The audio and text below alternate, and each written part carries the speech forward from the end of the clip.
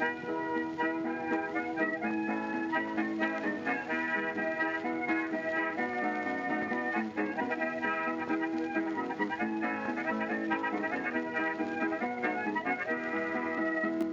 everyone and welcome to Shot Reverse Shot, a film and television podcast in which we talk about a theme which changes from episode to episode. My name's Edwin Davis and joining me this week, through the miracle of satellite technology, it's Emily Benita. Hi Emily, how's it going? Well, the weather's been not great in Glasgow, let's say, but it does mean that I've managed to ingest an awful lot of culture. So I managed to watch Personal History of David Copperfield today, which it's a weird one, Ed. I think some of the performances are amazing. Like, I don't think Hugh Laurie's been better, and Daisy May Cooper is incredible.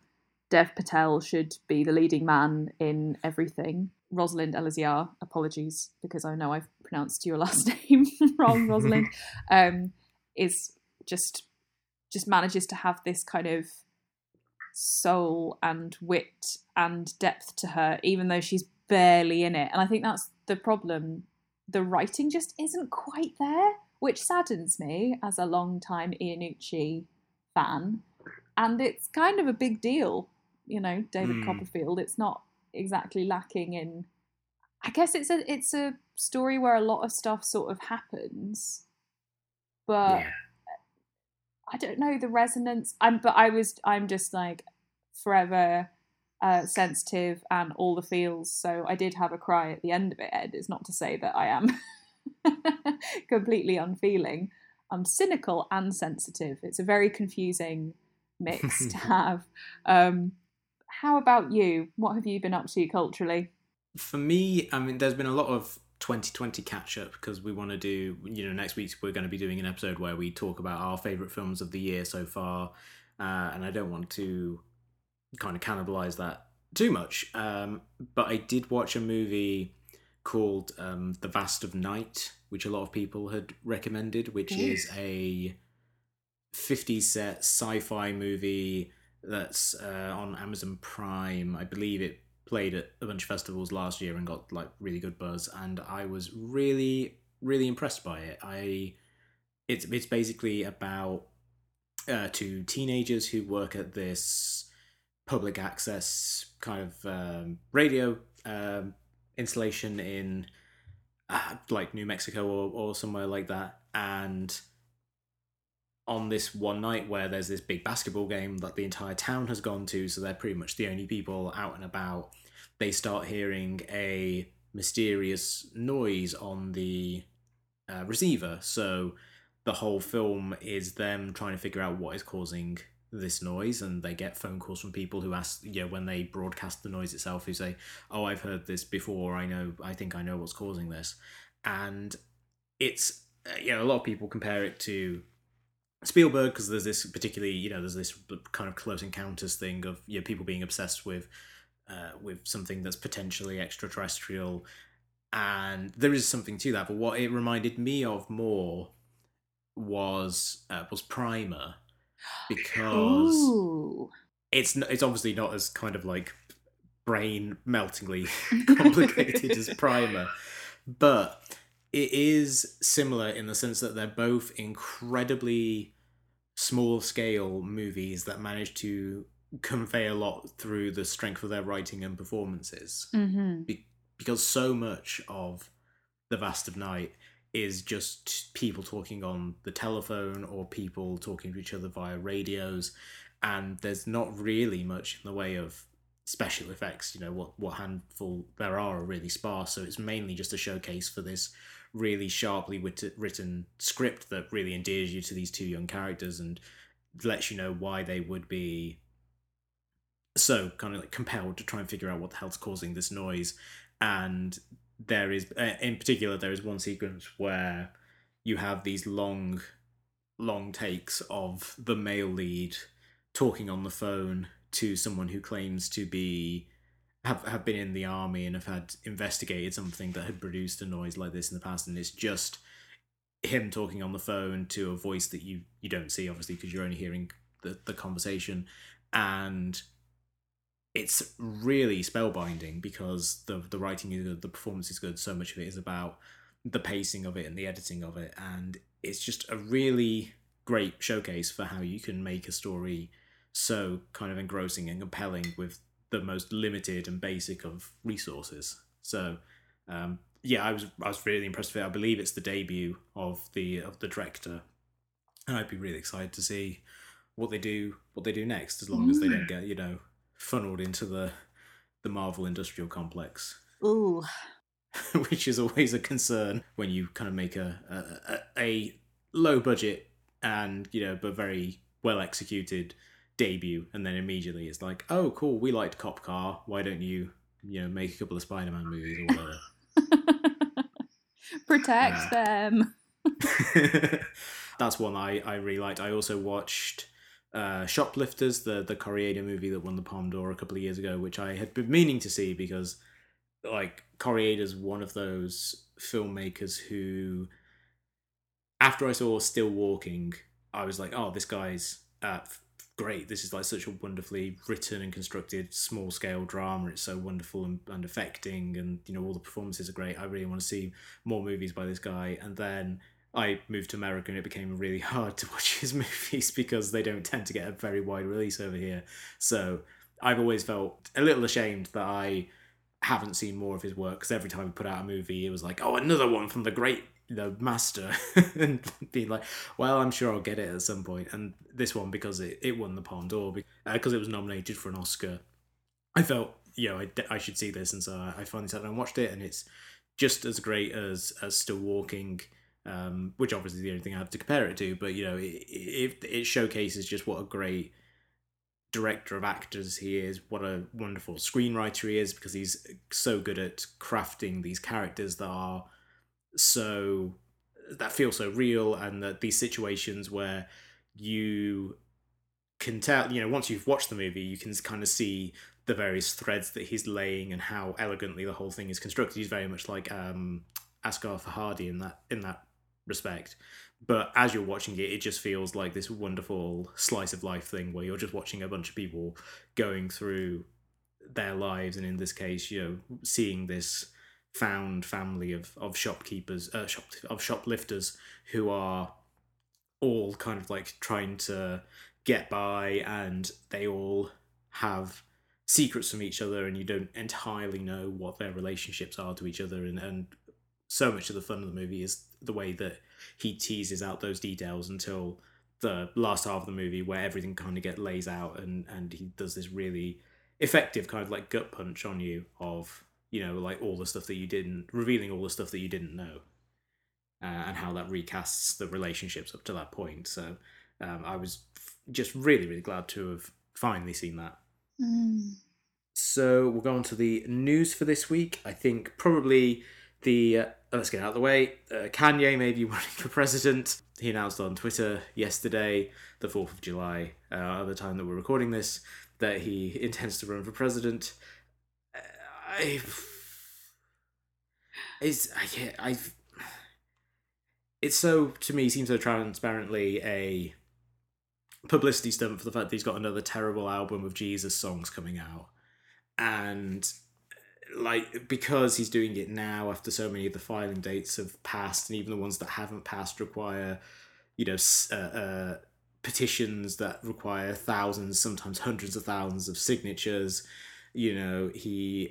Even if he ran a write-in campaign, there'd be no chance of him doing particularly well, because most people are pretty set at this point of like, they know they're either going to vote for Trump or they're going to vote for Biden.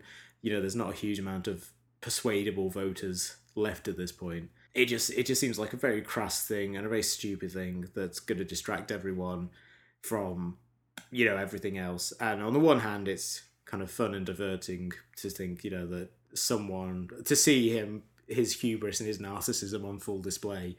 But I always just kind of think that stuff was more fun when he made good music. Yeah, it's also that thing where it's like, are you really a provocateur if you're just doing the same shtick over and over again? And this is what I levy at Ricky Gervais a lot of the time, who is distractingly distractingly distracting in a comedy actors roundtable that's just been released on YouTube, because they're now only doing the kind of COVID roundtables. Obviously, there is no roundtable. It would have to be very big to make sure everyone's 2 feet apart. It'd have to be the set from Strangelove, wouldn't it? Really, it would. You could host it.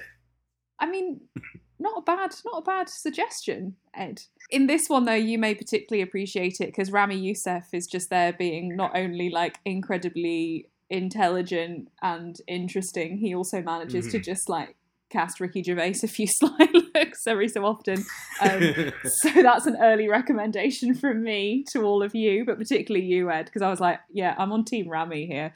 I mean, I wonder if it's just because Kim has now reached billionaire status that he's got someone to bankroll him. But it's the same with like Elon being like, I'll support you all of the way. It's like, this isn't, I don't know. And then Terry Crews has been so disappointing recently. I'm trying not to spend all my time on Twitter, Ed, I promise. But like, it's very difficult.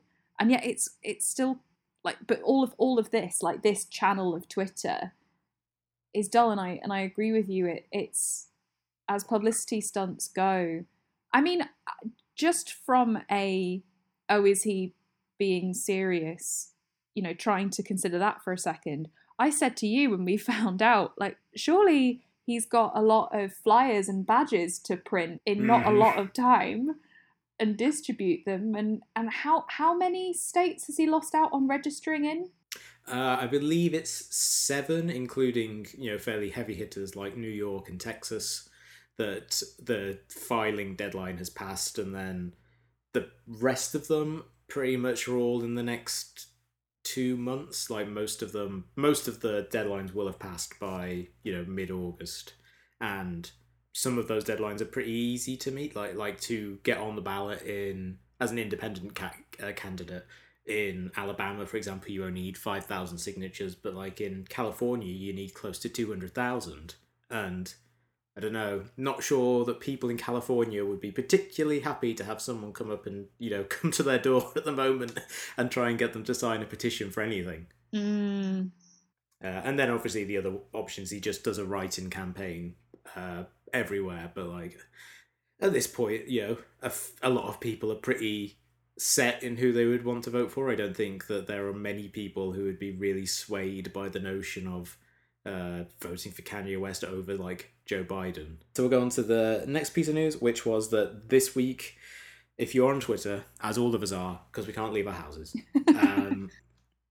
you couldn't move for people tweeting about Hamilton on Disney Plus, because the filmed version of the play, which was recorded several years ago with the original cast when they're all still in their roles, and was always slated to get released at some point, was initially planned for a theatrical release last year through Disney, but then the pandemic hit and Disney basically said, hey, can we put this out on Disney Plus a year earlier, because this seems like a thing that would drive subscriptions, basically the brutal economics of it. And I don't know if it did drive subscriptions, but it certainly drove a lot of conversation about Disney Plus this weekend, because everyone seemingly was watching Hamilton. And I think it's interesting for it to kind of like hit now, because so much of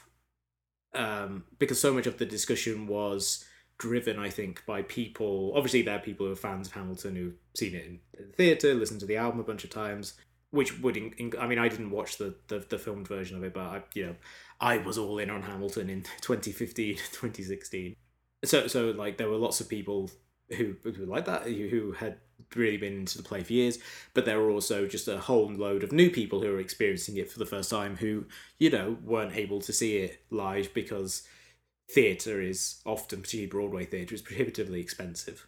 And I think that was interesting because you got a hold of new perspectives on it, of people being like, this is a thing that has been hyped up so much for like half a decade, and finally getting to watch it. And some people walked away and were like, wow, that was better than anyone had led me to expect. And there were a lot of people who walked away just really bemused by the whole thing. And I think it's been really interesting seeing the discussion around the play and its relation to actual American history, its relation to rap, be reignited and relitigated now that way more people are able to actually see it. It has really crystallized for me the difference between American theatre and British theatre. And this is, again, on Twitter, a very touchy subject in terms of arts support. And I won't go into a massive rant about devolution, just a light smattering in that where I am in Scotland, the Scottish Government has announced 10 million in terms of immediate support for arts venues and the greater industry. That's nothing when you like it's not zero, it's more than zero, but it will not last very long, but it is something for the time being. And at the moment in Westminster, Oliver Dowden, the MP for Culture, has managed to secure absolutely zero. And putting forward a 5-point roadmap that is like, okay, that's all very well and good, but nowhere does this say money and support, which is exactly what needs to happen. Theatres are already starting to close, which is, I'll be honest, Ed, incredibly distressing and something I'm trying not to think about too much, because it's appalling that something, even in terms of like talking Tory, which has been the kind of the offhand phrasing of, well, how do the arts engage with a Tory government and austerity, which has been, of course, basically has been happening for at least 10 years and has reached crisis point in so many ways. How far does that get you? Because even though we have the hard stats in terms of what the UK's cultural sector brings in alone, I think the last figure I saw was well in the sort of double billions and worked out as something like 13 million an hour. And again, we can talk about like, well, you know, maybe a lot of tickets shouldn't have to be that expensive because that is prohibitive. I'm not trying to deny that. But even when you're talking from a pure numbers point, they don't seem to be doing much, which is distressing. I do that ramble because something that's definitely been so brilliant for me to have access to in terms of lockdown is that the National Theatre has kind of opened up its digital doors and has been showing recordings of the majority of their sort of like greatest hits over the past like 5 years. And there was a little bit of kind of like National Theatre live broadcast in cinemas. And that was great because it was like, okay, I'm paying for a slightly more expensive cinema ticket, but these recordings are done incredibly well and of a high quality. And if it's a live broadcast, you still feel a part of it somehow.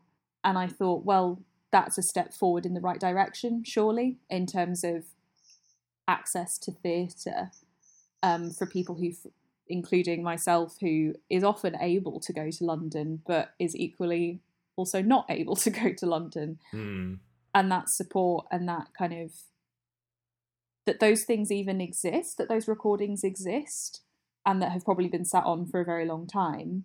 But there is now an argument to say, well, these are things that people have been donating for during lockdown, but what's to say, hopefully, when things come round, that you can't increase your revenue streams through recordings if people can't actually get to theatres. And that was just what struck me on Twitter a lot, is that a lot of people were like, well, how brilliant and radical is this if so many people can't see it? And I think Lindsay Ellis mentions this a lot in one of her video essays in terms of, well, yeah, there is a lottery for tickets, but the majority of those tickets are so prohibitively expensive. And I, little me, got to go and see Hamilton when it was in London. And this must have been, crikey, when was it in London? Was it 2 years ago? 2 and a bit years ago? Yeah. And I bawled my eyes out by the end. And I'm definitely not a musical person, but I was someone who'd listened to the soundtrack when it got released on Spotify. And I think in sort of like the beginning of 2016, and listening to it being like, I've not heard anything like this before. And the majority of my friends, even people who like really like musicals, and I like hip hop, but wouldn't ever say that like I'm a fan, because I feel like I don't appreciate it enough and know enough about it to do that. But whenever I've listened to it, I've really enjoyed it. But yeah, just this kind of like this combination, I was like, this is very interesting. Bangers, you know, the lot of them. So in terms of like access and all of this, but yeah, it's just that time that's passed. And like right now, I know it's probably because I have already seen it that I'm less inclined to see it, because I've already had, you know, I've had all of that privilege, and I was able to pay in advance for a ticket and a stay in London, although my best pal put me up and came with me. But I am interested to see sort of like how it's recorded, and obviously I haven't seen, this is, you know, the original Broadway and, you know, Lin-Manuel et al. And yet it just feels like when Hamilton came out, like when it was first out in like 2015, and just like, oh my God, so I feel stupid even saying it, Ed, but so much has happened since then. Don't know how it's a little right. I mean, obviously, Lin-Manuel Miranda is not shy about talking about how much he loves The West Wing.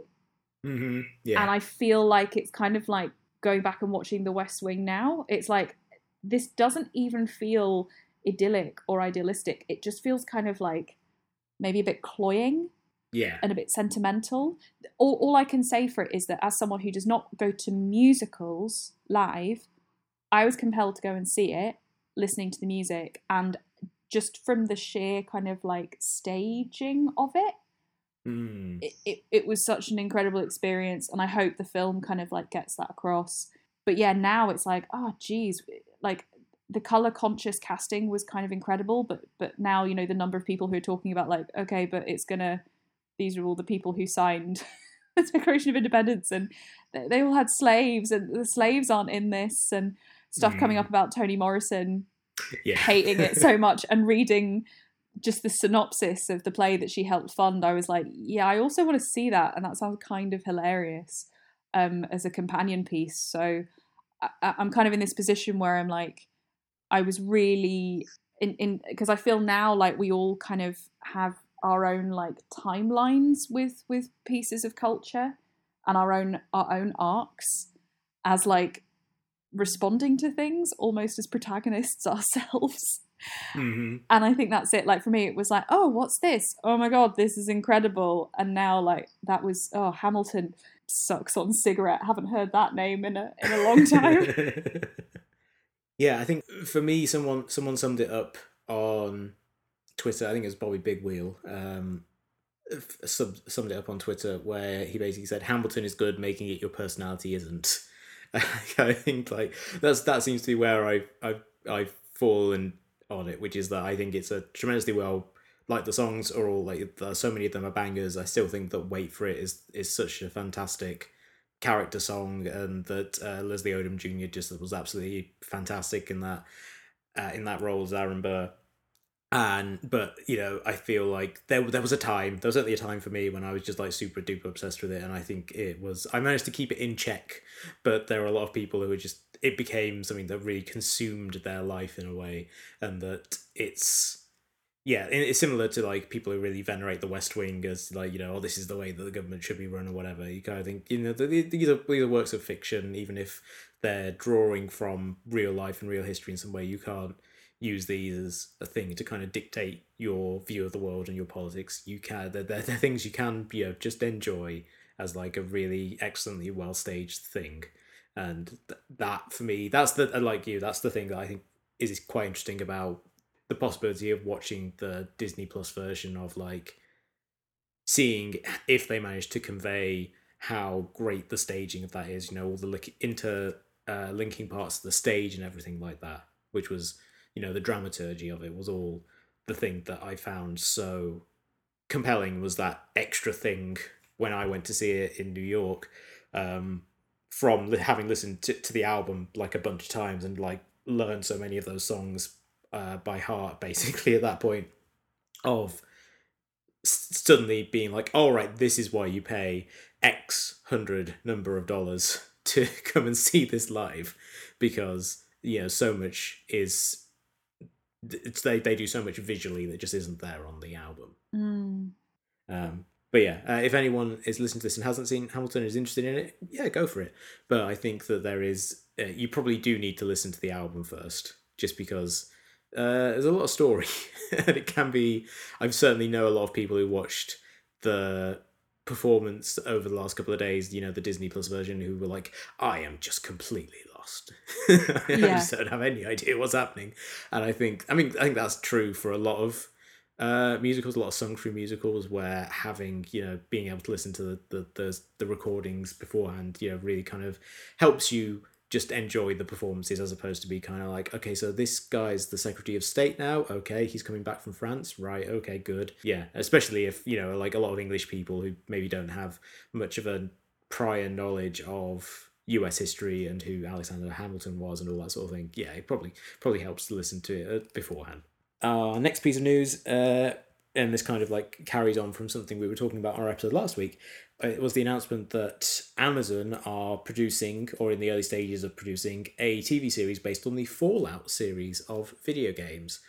Fallout, of course, an RPG series that started in the 90s with a couple of games from Interplay, and then more recently achieved tremendous success through the 3D kind of like revitalization of it through Fallout 3, New Vegas, and Fallout 4, these kind of like post-apocalyptic retro futurist games where a character sets out from this vault where they've been living to escape from the after effects of a nuclear war, and ventures out into the wasteland for some quest that changes from game to game.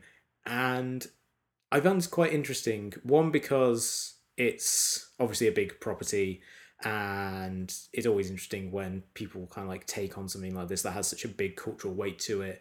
Also because it's being produced by Jonathan Nolan, Christopher Nolan's brother, and the creator, or one of the creators of HBO's Westworld. And also because we were talking last week about the relationship between video games and movies, and I thought it was interesting seeing how we do seem to be entering a cycle of these like big budget adaptations of video games. Obviously, The Witcher was a big hit for Netflix last year. That's adaptation of a book series that became a series of video games, but it uses the iconography of the games a fair bit. And The Last of Us is being adapted for HBO by Craig Mazin of Chernobyl and Hating Ted Cruz with a really fiery passion fame. And now we're getting an adaptation of Fallout. And what I find interesting about that is, whereas with movies, the approach to adapting video games tended to be like, we're going to do these like fairly exploitative versions of these titles. We're not really going to pay a huge amount of attention to the lore or whatever. We're just going to be like, okay, we're just going to bang this out because there's an audience for it. Television largely seems to have avoided that, and they've gone more for we want to create our new Game of Thrones, so we're going to grab something like Fallout, which is really just a setting in which you can kind of do more or less anything you want story-wise, and we're going to put a lot of money and we're going to put a lot of time into it. And I do find it interesting that television seems to have gone for like, okay, we're going to try and take this seriously approach to it. So I've not seen Westworld, but I'm aware of the kind of vibe that they're going for.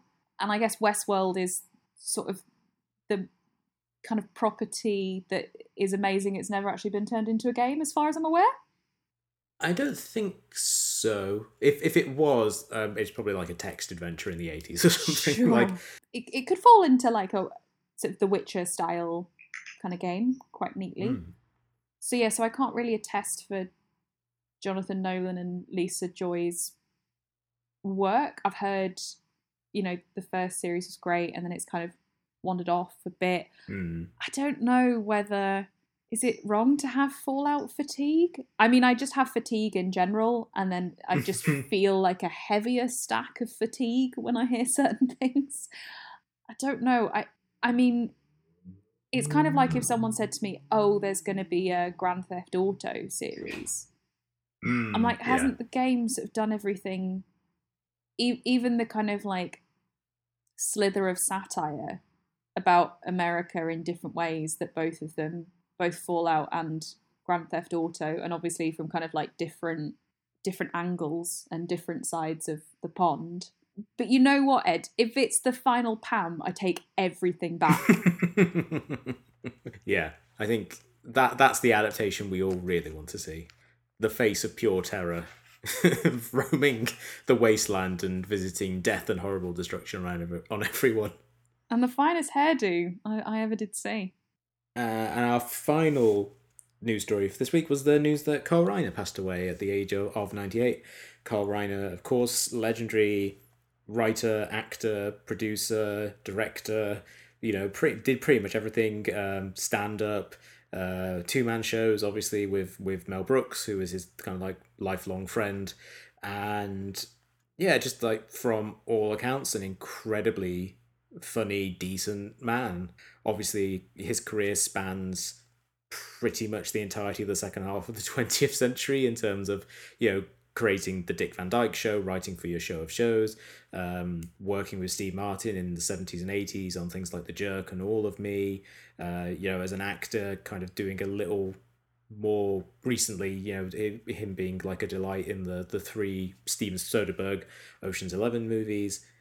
He was just one of those guys who had such a huge impact on American comedy and American culture, and who just always seemed incredibly engaged with whatever he was doing, even down to the most recent years of his life, when he would like, obviously he did that wonderful episode of WTF where he talks to Mark Maron and they kind of like share stories of his life and his work and things like that, and he came across there as just someone who was so engaged with the world and things that were going on. He didn't feel like someone who was happy to just kind of like enjoy his retirement and kind of like sit on his laurels. And I think you really saw that as well with his Twitter presence, where over the last 8 years he was someone who was very funny on Twitter, had lots of lovely stories that he told, but also was just really fucking angry about Donald Trump all the time. Yeah. And it was really, he just seemed like a thoroughly wonderful guy. Pouring one out for a real one, Ed. Like, what a mensch. Yeah. He, even before, like, he's one of those people where, there's always the generational argument that goes round about racism. Mm-hmm. It's like, I'm sorry, not sorry, a 95, 96 as he was then, your old man took a knee before anyone else did, because he fought fascism and he knows what it looks like. Yeah. And just the way that anyone who knew him spoke about him, I think the way that he talked about his family, and you knew that when he said they were the things that meant the most to him, that those people were what made his life great, you like absolutely believe him. And let's not forget, he went into comedy and TV because he took acting classes as part of the New Deal. It's almost like socialist policies are a good thing. I think it speaks to a lot of people's just kind of like love for him and love for Mel Brooks, that everyone's response seemed to be like, oh, poor Mel. Yeah. Just the knowledge of these two old men with nearly 200 years between them meeting up every day to watch movies and joke about it. So we'll go on to our main topic this week, which is Olivia de Havilland. Now, this was your suggestion, Emily, and I was so excited when you suggested this because, like we just talked about Carl Reiner. One of the things we talk about on this show is often we'll pay tribute to someone who passes away.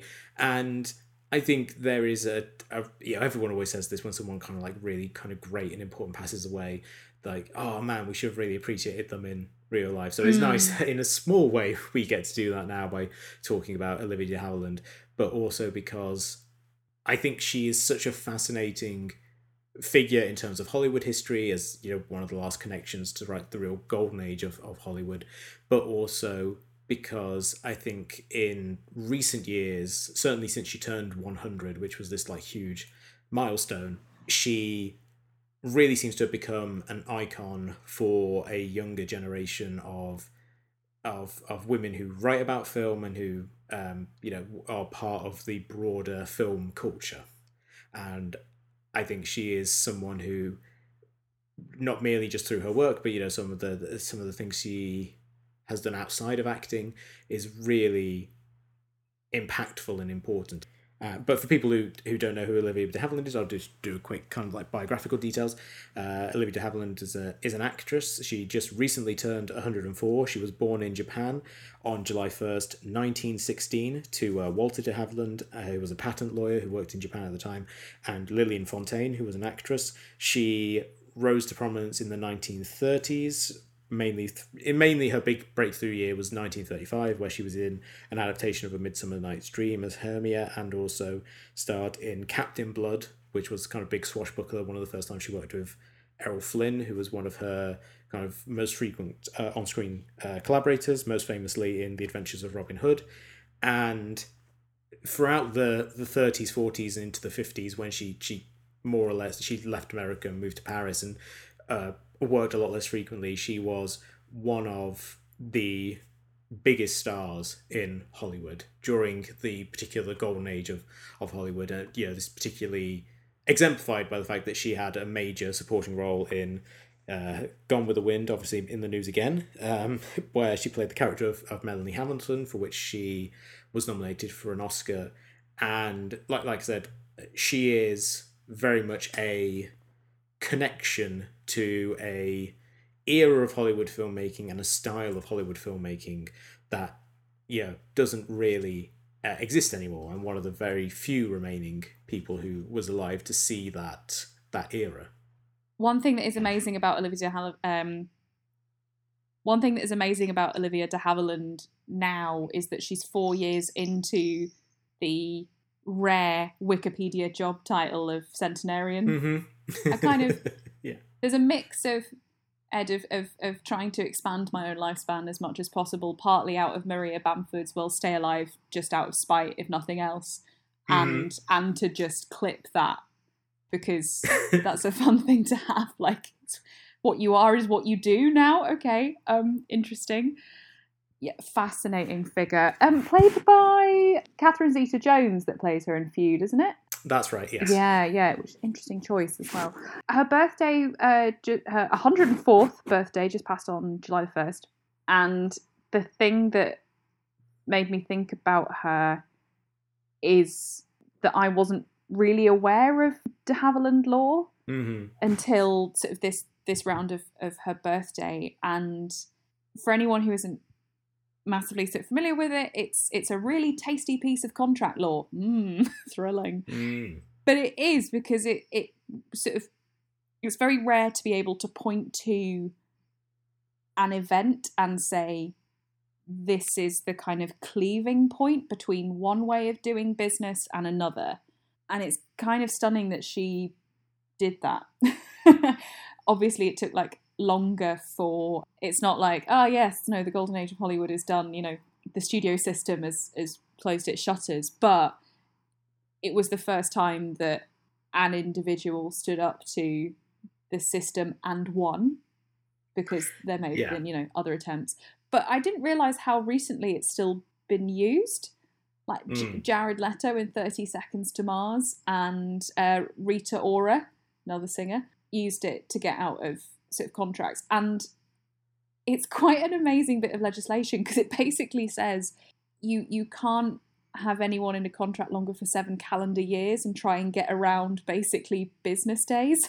It basically says holidays and weekends are included in that. And it's just that I find that kind of almost like, I'm not one who likes to appeal to common sense, Ed, because I think common sense is an incredibly, well, frankly, racist and classist term. And anyone who appeals to common sense is basically saying, why doesn't the world think like me?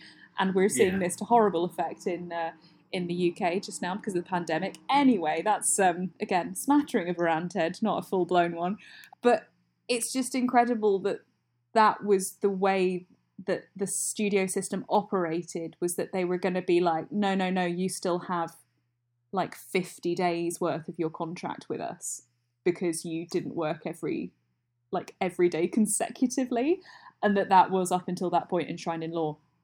It's interesting, but then again, in terms of Olivia de Havilland becoming kind of that figure of admiration, like you were saying, for sort of younger generations, within which I think I'm included, even though I don't feel particularly young, especially at the moment. I think it's fair to say we're definitely all a little young compared to Olivia de Havilland. Centenarian, I'm coming after your job, Olivia. I'm clinging on with my fingernails. Is that is essentially like, that's proto girl boss, right? Like, as much as I want to laud kind of doing things that enables creative freedom, because fundamentally she was tired of consistently being cast in this one like ingenue role, and being more interested in a wider range of roles, which I guess is fair, and particularly if you're like an aging actress, and at that time what they were just going to see her as is the ingenue and then drop her when it suited them. And of course now you can argue, well, that still happens, but it's unofficial and it's not to do with law, and contracts are based more on still sort of lean towards studios. Well, now I guess it's more the agencies, and we've seen this in kind of the last couple of kind of like rounds, like particularly with the Writers Guild and their strikes, in terms of like, well, it's not, it used to be streaming was kind of the main sort of thrust of the Writers Guild strikes in 2008, and most recently it's more about like, oh, wait a second, why aren't we, why is the cut mainly going to you? And I think, as it's no surprise to anyone, Ed, how on the left I am, more rights for workers versus their employers is important. And to be able to kind of say, no, this is what a contract means in plain language that everyone can understand, and you can't wriggle around a loophole. It's just kind of saying, no, this is what time means. This is what we agreed upon. But is it also just a little bit, I mean, I wonder, I guess at that time the radical thing was to be an individual. Yeah. Whereas now I'm like, as we sort of go forward in this time of like rampant individualism, I'm not saying that like, therefore actors should have like endless contracts with studios. That's not it. But I'm just questioning how much we can lift from de Havilland and the very specific circumstance she was in, and what we can take from that now. I mean, I guess it is very inspiring, but again, it's not as if she was kind of like fantastically hard up. I wonder if it's a little bit like, I still think Taylor Swift isn't appreciated enough for taking her, the guy who groped her, to court for $1. Like, it wasn't about being compensated for damages. I think her case was incredible because it was like, look, here is someone who is ostensibly privileged and one of the most famous women in the world, and she is still not immune to all of the myths around assault in a court of law. So yeah, is it just sort of girl boss white liberalism, or is it, I mean, comrade Olivia? I definitely wouldn't say comrade, considering that she gave evidence to HUAC at one point. I don't think she named names, but it was like she was someone who was involved in something called the Independent Citizens Committee or something like that, which was like a group of kind of like broadly left-leaning kind of actors and artists, which at one point kind of became very pro-Soviet, and she gave evidence against that after leaving it because she wasn't comfortable with the fact that the organization was being taken over by Stalinists. So comrade's probably a step too far, but I personally do find it fairly inspiring for the reason that you laid out there. Essentially, she was with a 7-year contract with Warner Brothers, which was that was standard at the time. You would sign for a studio and then you would make movies for that studio. You could get loaned out, as she was, to work with David O. Selznick on Gone with the Wind. But essentially you signed with that studio. They determined what movies you were in. They determined who you could work with. And as an artist, you were fairly restricted. The trade-off was that, you'll have work for those 7 years, assuming you don't piss off the studio head or whatever. But like, things run smoothly. You've got a decent chance of getting work, and you'll kind of be cast in a bunch of things.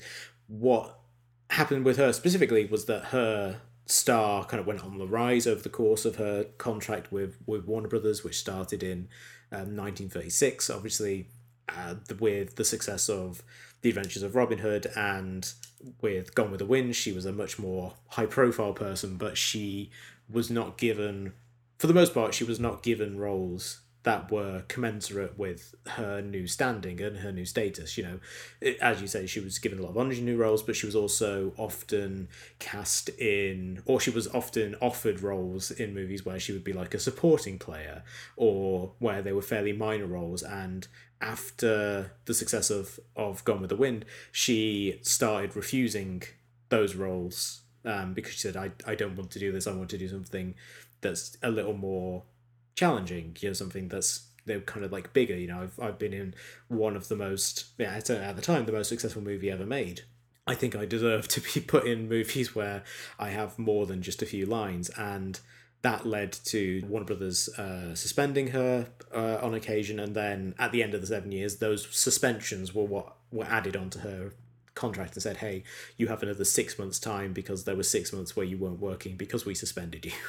And for me, it's not just about individualism. I think it's about the freedom for an artist to be able to determine what they want to do with their talents, and not being funneled into something because someone else says, no, we don't want you to push yourself, we don't want you to try something new, we want you to keep doing the thing that you do, which still happens now, in terms of like, actors have success with one role, and then like, okay, you're gonna just do that 7 more times because that's what the agents want you to do. But they still have to agree to do it, and they still have, like, they have agency over it. And I think it was the importance of her suing over the addition of the contract, and the way that it genuinely did strike a blow against this exploitative contract system, which was incredibly damaging to lots of actors. Betty Davis previously sued, before she did, sued over the same sort of thing, but with a different legal argument, and lost. And she lost out on tons of work and roles because of that sort of stuff, and it was very damaging to a lot of people's careers.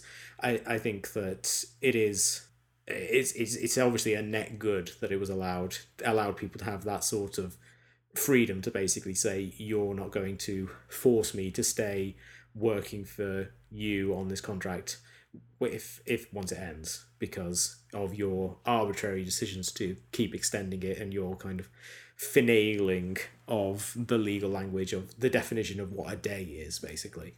Yeah, I mean, it's really sinister, isn't it? Like, and in terms of net good for de Havilland, after that she went on to be able to win her first Best Actress Oscar, which is quite a stunning fuck you. But also, even though like there was huge studio power in terms of trying to like blacklist her, essentially, the fact that the Academy voted for her, again, I think is quite a move. And it's not to say, it's not just because of her performance, but what about her performance like in the kind of stage of work as well, not just like on screen in her roles. And yeah, like, I think that's partly why Judy affected me so much watching it last year. And I know that's sort of around this same-ish sort of time. But, like, I don't think we've really fully reckoned with the fact that Hollywood could sort of rear child stars and keep children in these kinds of, thinking of Elizabeth Taylor as well, and just that level of control is horrific. Not just from like a kind of, being able to choose your creative projects rather than just being this kind of like bit of equipment to be loaned out, but also just the level of control they could enact on like growing bodies. I think that was part of what was so horrific and what Judy really brought home for me. The diet that she was kept on as a child, like that's abuse, that's child abuse. And now I wonder, it's all a bit more cultural in terms of control of the body, and that there is still a very fat-phobic, racist ideal of beauty put forward in Hollywood. But again, at this time of, as people sort of euphemistically call it, social unrest, who knows? Maybe that's going to start to be overturned that much more. It's kind of amazing just what a contract can mean in so many different ways. Being able to have that much more leverage, and that it is something between two equal parties rather than kind of signing away your life. Yeah. And not having ultimately control over what the terms of that life entails. Yeah. Because or how long that period lasts for, because the studio has all the power. They can, and this is definitely true, I think, of Bette Davis, was like that her contract being extended was pretty much just down to decisions that the studio made, of like deciding not to cast her in things. So she wasn't working, so her contract could keep getting extended as long as they didn't cast her in things, which was just like an unconscionable I think situation to put anyone in, really, where you just felt like 7 years doesn't actually mean 7 years. It's like, what? Yeah. I think what's really interesting as well about about Olivia de Havilland is I think, and the de Havilland law really kind of like plays into this, is there is such a tension to her as someone who is representative of a certain era of Hollywood glamour, of romanticism, which I think any classic film fan will be familiar with when you watch, a movie from it, something like Gone with the Wind, which don't need to relitigate it. I don't think it's a good movie, but I think it's beautifully presented. But like the scale of something like that, the gorgeousness with which everything is depicted, how lovely all the clothes are, and all this sort of stuff, like stuff that is really just kind of like is so kind of like capital R romantic. And at the same time, her like experience with it was with Hollywood's golden era at that time was so bad for her, in terms of like the talking about taking on roles that she just thought were totally uninspiring and being forced to do it because of the contract, and this getting to the point where she has to sue over it. She really does embody like the both halves of it, the tension that exists in the classic Hollywood era, where you got all of these kind of like gorgeously shot movies, these movies that have such a classicism to it, where underneath the surface, the machinations of studio politics that went into making those movies were for the most part like brutal, in terms of the toll that they had on people's lives, in terms of even if you were someone who benefited from it immensely, as a lot of the actors did, people who became tremendously wealthy and become famous and all this sort of stuff, even if you were at the top of the heap, because of the ways in which power had so coalesced into the studio heads through their control of people's contracts, through their monopoly over distribution as well as production, that even if you were someone who was tremendously successful, you were still at the whim of all these other people, and you didn't really control much of your own life, unless you were able to work independently, and very few people were able to do that. And of course, we can't finish the discussion of Olivia de Havilland without also mentioning her relationship with her sister, Joan Fontaine, who was also a actress during the classical Hollywood period, who also lived a very long time. She passed away in 2013. And, you always feel bad about like women being pitted against each other, often by the media. But I think with her, their animosity towards each other was so well established, in terms of like it grew from initial sibling rivalry, like Olivia being the older sibling and just being annoyed at having a younger child in the house, to just them snubbing each other when each won their respective Oscars, and then basically not talking to each other for the last 40 years of their life. It's hard for that stuff not to be compelling as like really good copy, because you have these two women who are at the very top of their profession. They both won Oscars. They were both pretty big, sizable movie stars. They were both kind of competing for attention and roles and things like that. And at one point they were nominated against each other, and Joan won. And it's hard not to find that sort of rivalry really, really compelling, because there is something Shakespearean about a rivalry going, basically lasting almost an entire century, because it's literally there from, as soon as Joan was born, a rivalry existed between the two of them. Yeah, and I mean, there's something just quite like epic in terms of sibling rivalry, like, and two sisters, and I think I've seen more of what Joan Fontaine has been in than Olivia de Havilland. Like, Letter from an Unknown Woman is like devastating melodrama. Yeah. And I think actually, in terms of like parasocial relationships and the internet, probably quite a foreboding tale, and well worth a watch if anyone's not seen it. Olivia will probably be very salty that we feel we have to mention Joan Fontaine, but there you go. We kept it very, very brief, at least. Okay, so we end this episode with Shot Reverse Shot Recommends, in which we talk about a piece of culture that we've enjoyed and we think you, the listeners, will enjoy as well. Emily, what have you got to recommend for the listeners this week? I have a New York Times Magazine profile of Charlie Kaufman. It is written by John Mooallem. I think I'm saying your name right, John. I'm sorry. And it's really beautiful. I've not read something that's managed to kind of honour its subject by testing out its worldview.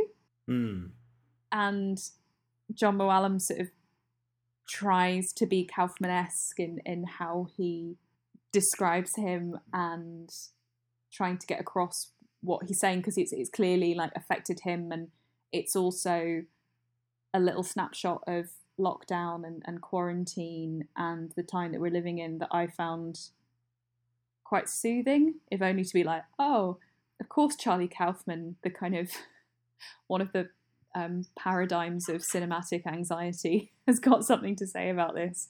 But it's really touching, and that is my recommendation. I think it's got a great title. It's like This Profile of Charlie Kaufman Has Changed. Cool. I'm going to recommend a movie that just debuted on Mubi the other day. It's the new Werner Herzog documentary, Family Romance LLC, which is a kind of mix of documentary and fiction. Basically, Werner Herzog had a student from his Rogue Film School who came and spoke to him and said, hey, I've discovered this guy in Japan who rents out actors to pretend to be people's family members for events, such as, if you're at a wedding and the father is estranged, you hire an actor to play the father and things like that. And Herzog said, oh, you should make a movie about this, but his student said, I don't think I'm ready. And so Herzog basically was like, okay, I'll do it then. And he flew to Japan, and he filmed a movie starring the guy who runs the service, but in a fictionalized scenario where he's going through and playing all of these different roles, including a father at a wedding, or pretending to be the long lost father of a young girl so that he can kind of relay information about her to the girl's mother. It's a minor Herzog, but it's really fascinating in terms of what it explores about the notion of family and the notion of performance. I think there are some moments for it that are kind of like real textbook Werner Herzog stuff. Like there's one bit where the main character and the young girl who he's pretending to be the father of are kind of like ask a guy to take their photo, and when he tries to give them back the phone, he does this whole elaborate mime routine where he's pretending the phone is stuck in the air and he's kind of trying to grab it, and it doesn't have much impact on the story at all, but it's just really funny, and it's just this wonderfully weird little detail they put in. There's another bit where the guy goes to a funeral parlour and they say they offer people the chance to lie in a coffin for a bit to experience what it is to be dead, which is really strange but really, really interesting. And I think there is yeah, there's lots to like in it. I'm not sure it coheres into anything, and I kind of walked away thinking I wish this had just been a documentary about this guy, because this whole thing seems really fascinating. Yeah. And I think it's really interesting. It's one of the more interesting movies he's made in recent years. So check out Family Romance LLC. If you've enjoyed this episode of the show, then please subscribe to us on iTunes, Stitcher, Player FM, Spotify, all the usual places. Please rate us, review us, and recommend us to your friends. It's the best way to help us grow our audience. You can also find us on Facebook and Twitter, where we are at SRS_podcast. We'll be back next time with something entirely different. But until then, it's goodbye from me. And it's goodbye from me.